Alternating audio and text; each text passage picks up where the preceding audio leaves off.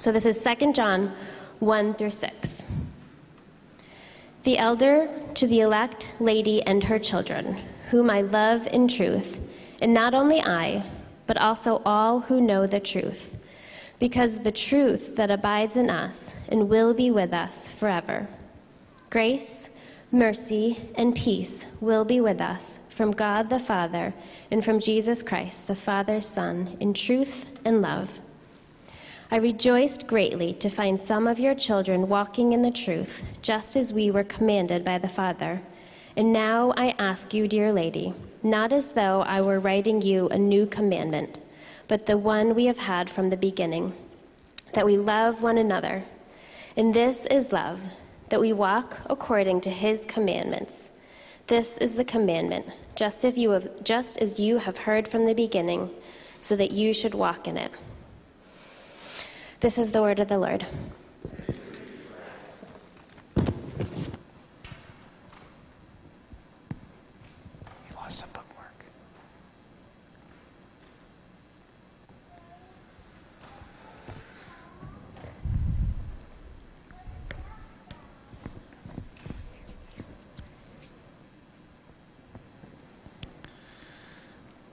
In John 14, he writes some of Jesus' last words to his friends. I hope this is familiar text to you. I am preaching on 2 John, but I believe John was thinking of this when he wrote his second letter. Let not your hearts be troubled. Believe in God, believe also in me. In my Father's house are many rooms. If it were not so, would I have told you that I go to prepare a place for you? And if I go and prepare a place for you, I will come again and will take you to myself, that where I am you may be also. And you know the way to where I'm going. Thomas said to him, Lord, we don't know the way. We don't know where you are going. How can we know the way? Jesus said to him, I am the way and the truth and the life. No one comes to the Father except through me. If you had known me, you would have known my Father also. From now on, you do know him and have seen him.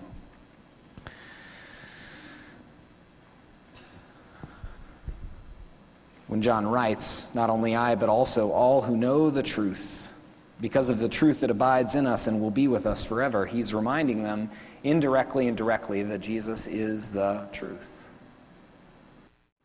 Our confession says about all which he speaks about. The Bible doesn't speak about everything, but everything it does speak about is trustworthy and authoritative to guide us in. I'm so thankful for Thomas, who frees us to wrestle with the text a little bit. Some of us can just take the text as it presents, and then Thomas asks a question. And among other things, he's helping us see that Jesus, and then John writing here, are speaking metaphorically. Jesus is not a path that we walk on, but he is the way, guides us in all of life. When do we take the Bible as metaphorical and when do we not? I am increasingly convinced John is spending energy convincing me thousands of years ago that when the Bible invites us to understand it metaphorically, that's when we understand it metaphorically. When Jesus says walk the way that I walked, he doesn't mean on water. He means loving people the way that he loved, speaking the way that he did. John loves the word, the apostle loves the word abide. He's the apostle of love, and I think when he writes this letter, some people think that these letters came as a group of letters to the churches around Ephesus, what we would now call Turkey and Asia Minor. I'm not convinced of that because 2 John is a little more formal than 1 John, but I think they might have come really close together. I think he's thinking of some later words of Jesus in John chapter 15. As the Father has loved me, so have I loved you. This is verse 9 of chapter 15 of the Gospel of John. Abide in my love. If you keep my commandments, you will abide in my love, just as I have kept my Father's commandments and abide in his love. These things I have spoken to you, that my joy may be in you, and that your joy may be full. Part of the reason that I'm continuing to preach John is because the letters really work together beautifully, both with Revelation and with the Gospel of John and with one another.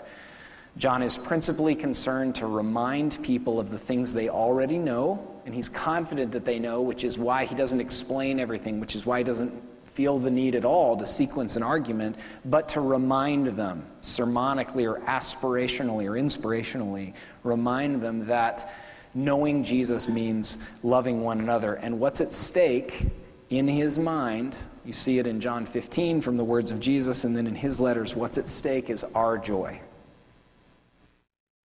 When we don't do the things he's encouraging us to do, and the things he's encouraging us to do are very basic Christian activities, which are profoundly important if these things are true, what theologians call ordinary means of grace.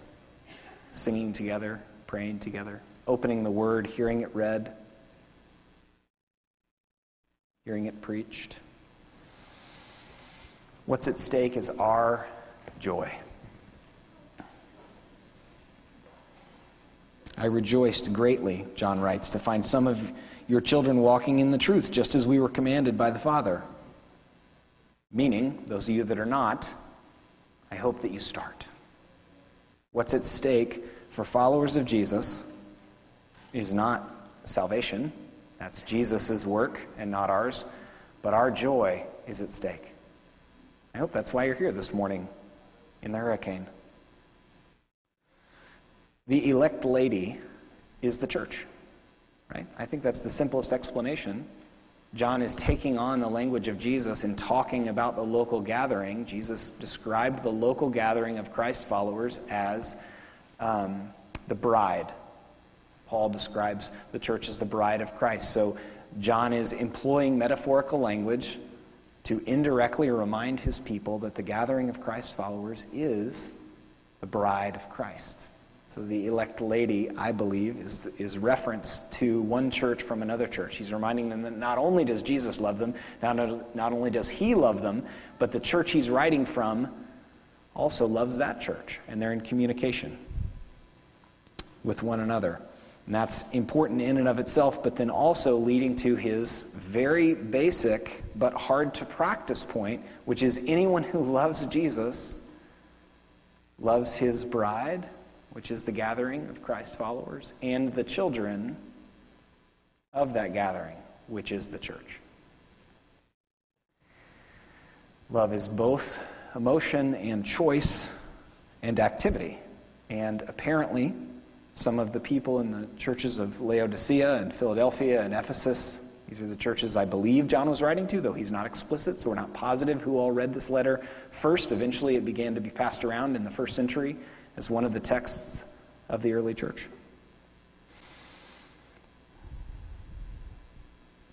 Jesus is the truth, and one of the evidences of that truth in their lives and then in our life is our affection for one another. One way that preaching and studying 1 John has been convicting to me is how do I talk about the church to those within and those outside? My talk needs to be loving, because I do actually love the church, mostly because of Jesus, and then by extension because of the experience of being in it. But it's easier to complain and to remember the negative things. But doing the work of remembering the positive things is an act of love. And it doesn't need to be hypocritical or false when the church is challenging. We certainly discuss that also. One way I've been convicted in studying this is, how do I talk about the church? Is it in a loving manner? Jesus is the truth which keeps us. Because of the truth that abides in us and will be with us forever. Grace, mercy, and peace will be with us from God the Father and from Jesus Christ, the Father, Son, in truth and love. All of the keeping and all of the power are Christ's. We receive it, and then we enjoy it. That's literally what we're doing right now, and it is what we'll do tomorrow, even as we look out our window and in concern. We will continue to abide in him and he in us. Abide means remain under. I love that John, in his second letter, or extension of the first letter, now sounds a little more like Paul reminding the churches of grace and mercy and peace. As I was just staring at these words, sometimes I love a shorter passage. The way it challenges me is I'll look at it and be like, these are all words that we've talked about before. Some of you have not been here for every Sunday or much recently because of travel or whatever. Most of these words and clauses and phrases have already come up in 1 John. And so, in my fatigue, wonder if I have any new words. And then John sprinkles in some really important aspects of the gospel and of the God's pursuing love, which is grace. Grace is his choice of you. Before you did a thing, because you cannot do anything to merit, he pursued you anyway. It's such a lovely foundational aspect of why we praise him and love him, is because he came after us.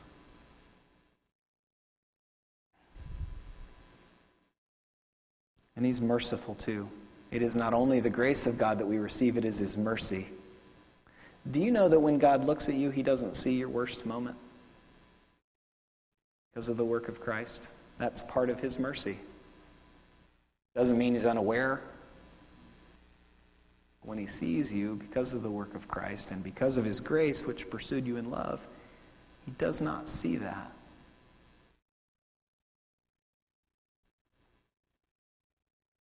It's not only grace, it's not only mercy, it's also peace. And I think you know what peace means. A settled heart. I'm going to tell you what peace looks like, because I think that's one of John's point, is that we continue, we persevere in worship of God and love for one another. I'm not a huge baseball or golf fan, but what I admire about professional golfers and baseball players is, if they're a golfer or a baseball player and it starts to rain, what happens? Nothing. They don't move. What do I do? If I'm playing golf and it rains, oh, jeez. Do I even still want to, I throw the club, right? Because it slips out of my hand. Do I even want to keep playing? Because I don't like the sport that much. How did I get out here in the first place? That's another story. But professionals, they don't even move. Once someone calls the game, we have no idea if they're relieved or sad. They go into the clubhouse or the dugout, but they don't even move. And I've been thinking about this illustration for a couple of months, actually, but I didn't want to use it at the wrong time. Some of you think I perhaps work too hard on these things. That's what it looks like to abide. That's not a definition of abiding, but as we abide, as we remain under Christ, as we receive his grace and mercy and peace, that's what we are actually able to do. Continue in life regardless of what's happening around us. And it's not that we don't notice, but we're able to continue, just like a professional baseball player or golfer. Not sure how good of an illustration it is, but friends, abiding is one of the greatest gifts of the kingdom. And God has given you the strength to do that. It is not your strength, it is his strength in you. What Paul calls Christ in you, the hope of glory. Jesus is the truth which keeps us as we walk in it. I rejoiced greatly to find some of your children walking in the truth just as we were commanded by the Father. This is where John is absolutely expecting us to understand him metaphorically, that walking in the truth doesn't mean the literal footsteps of Jesus. It means acting the way he acted, learning from him, following his commandments.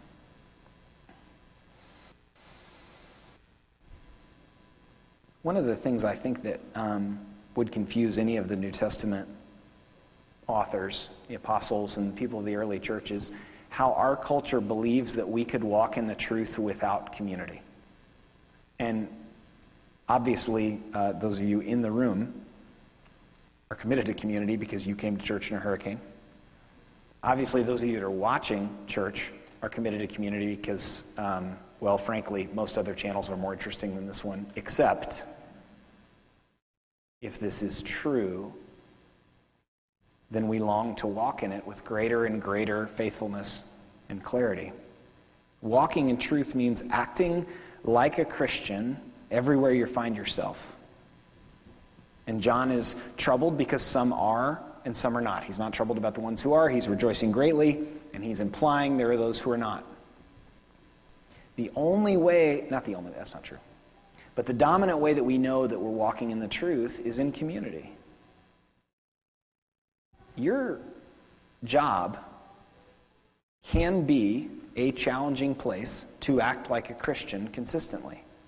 And what you need is prayer and ordinary means of grace and community, which also means someone who actually understands your job.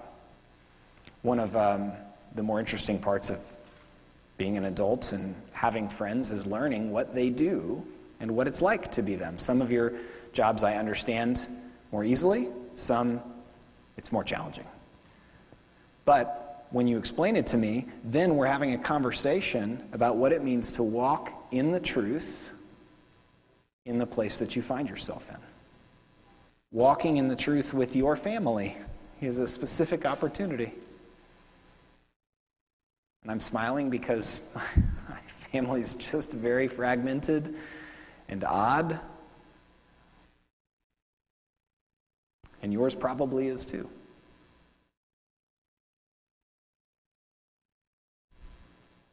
It's not possible to walk in the truth alone for long. I'll say it that way. We need one another. We need one another's prayers. We need one another's discernment. We need one another's help and advice. And sometimes we need one another just to sit with us.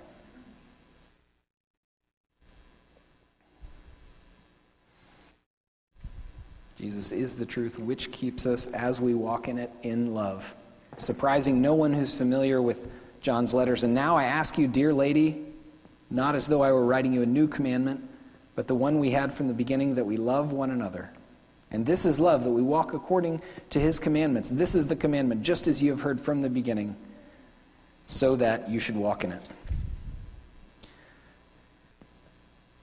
Listen to John 13, 31 through 35. I'm jumping back to the Gospel of John because I believe the Apostle John is remembering Jesus' words and reminding his people of them. When he had gone out, Jesus said, "Now is the Son of Man glorified, and God is glorified in him. If God is glorified in him, God will also glorify him in himself and glorify him at once. Little children, yet a little while I am with you. You will seek me, and just as I said to the Jews, so now I also say to you, where I am going, you cannot come." It's referring to the crucifixion. More specifically, but I want you to have a little context. I know you're like, what does this have to do with 2 John? "A new commandment I give to you, that you love one another. Just as I have loved you, you also are to love one another. By this all people will know that you are my disciples, if you have love for one another." When John writes, "And this is love, that we walk according to his commandments. This is the commandment, just as you have heard it from the beginning, so that you should walk in it." And he just called it a new commandment, and then he said it was from the beginning. And you're like, which is it, John? Well, the commandment is the same.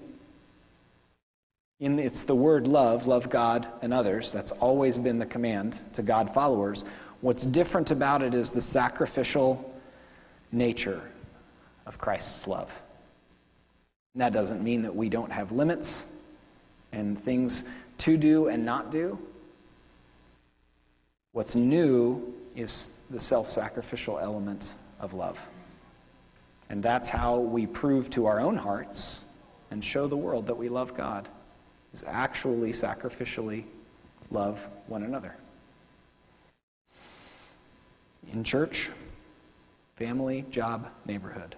So the old commandment, and John just goes back and forth because he expects you to be able to handle that and me to be able to handle it. The old commandment is love God and neighbor. The new commandment is love God and neighbor sacrificially.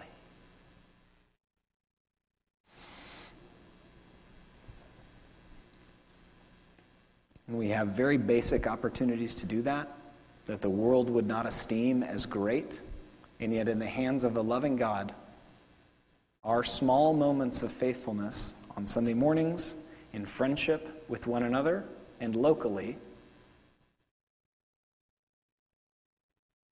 make an incredible difference in the world, bringing the love and the peace of Christ everywhere that there are hospitable Christians.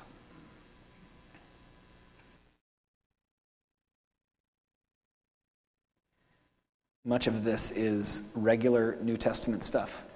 What does it mean this afternoon?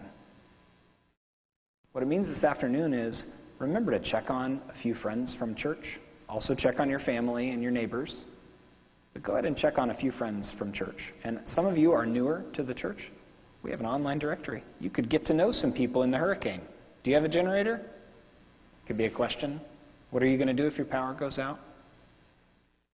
What happened when you went to the gas station yesterday? Was it crazy, or did you get there at the perfect time? And that doesn't sound like a really profound or powerful sermon illustration, perhaps, but it is if these things are true and Christ calls us together to care for one another as spiritual family. So I not only hope that all of you are able to stay safe, but I hope that you are able to check in with one another this afternoon and tomorrow. Would you pray with me?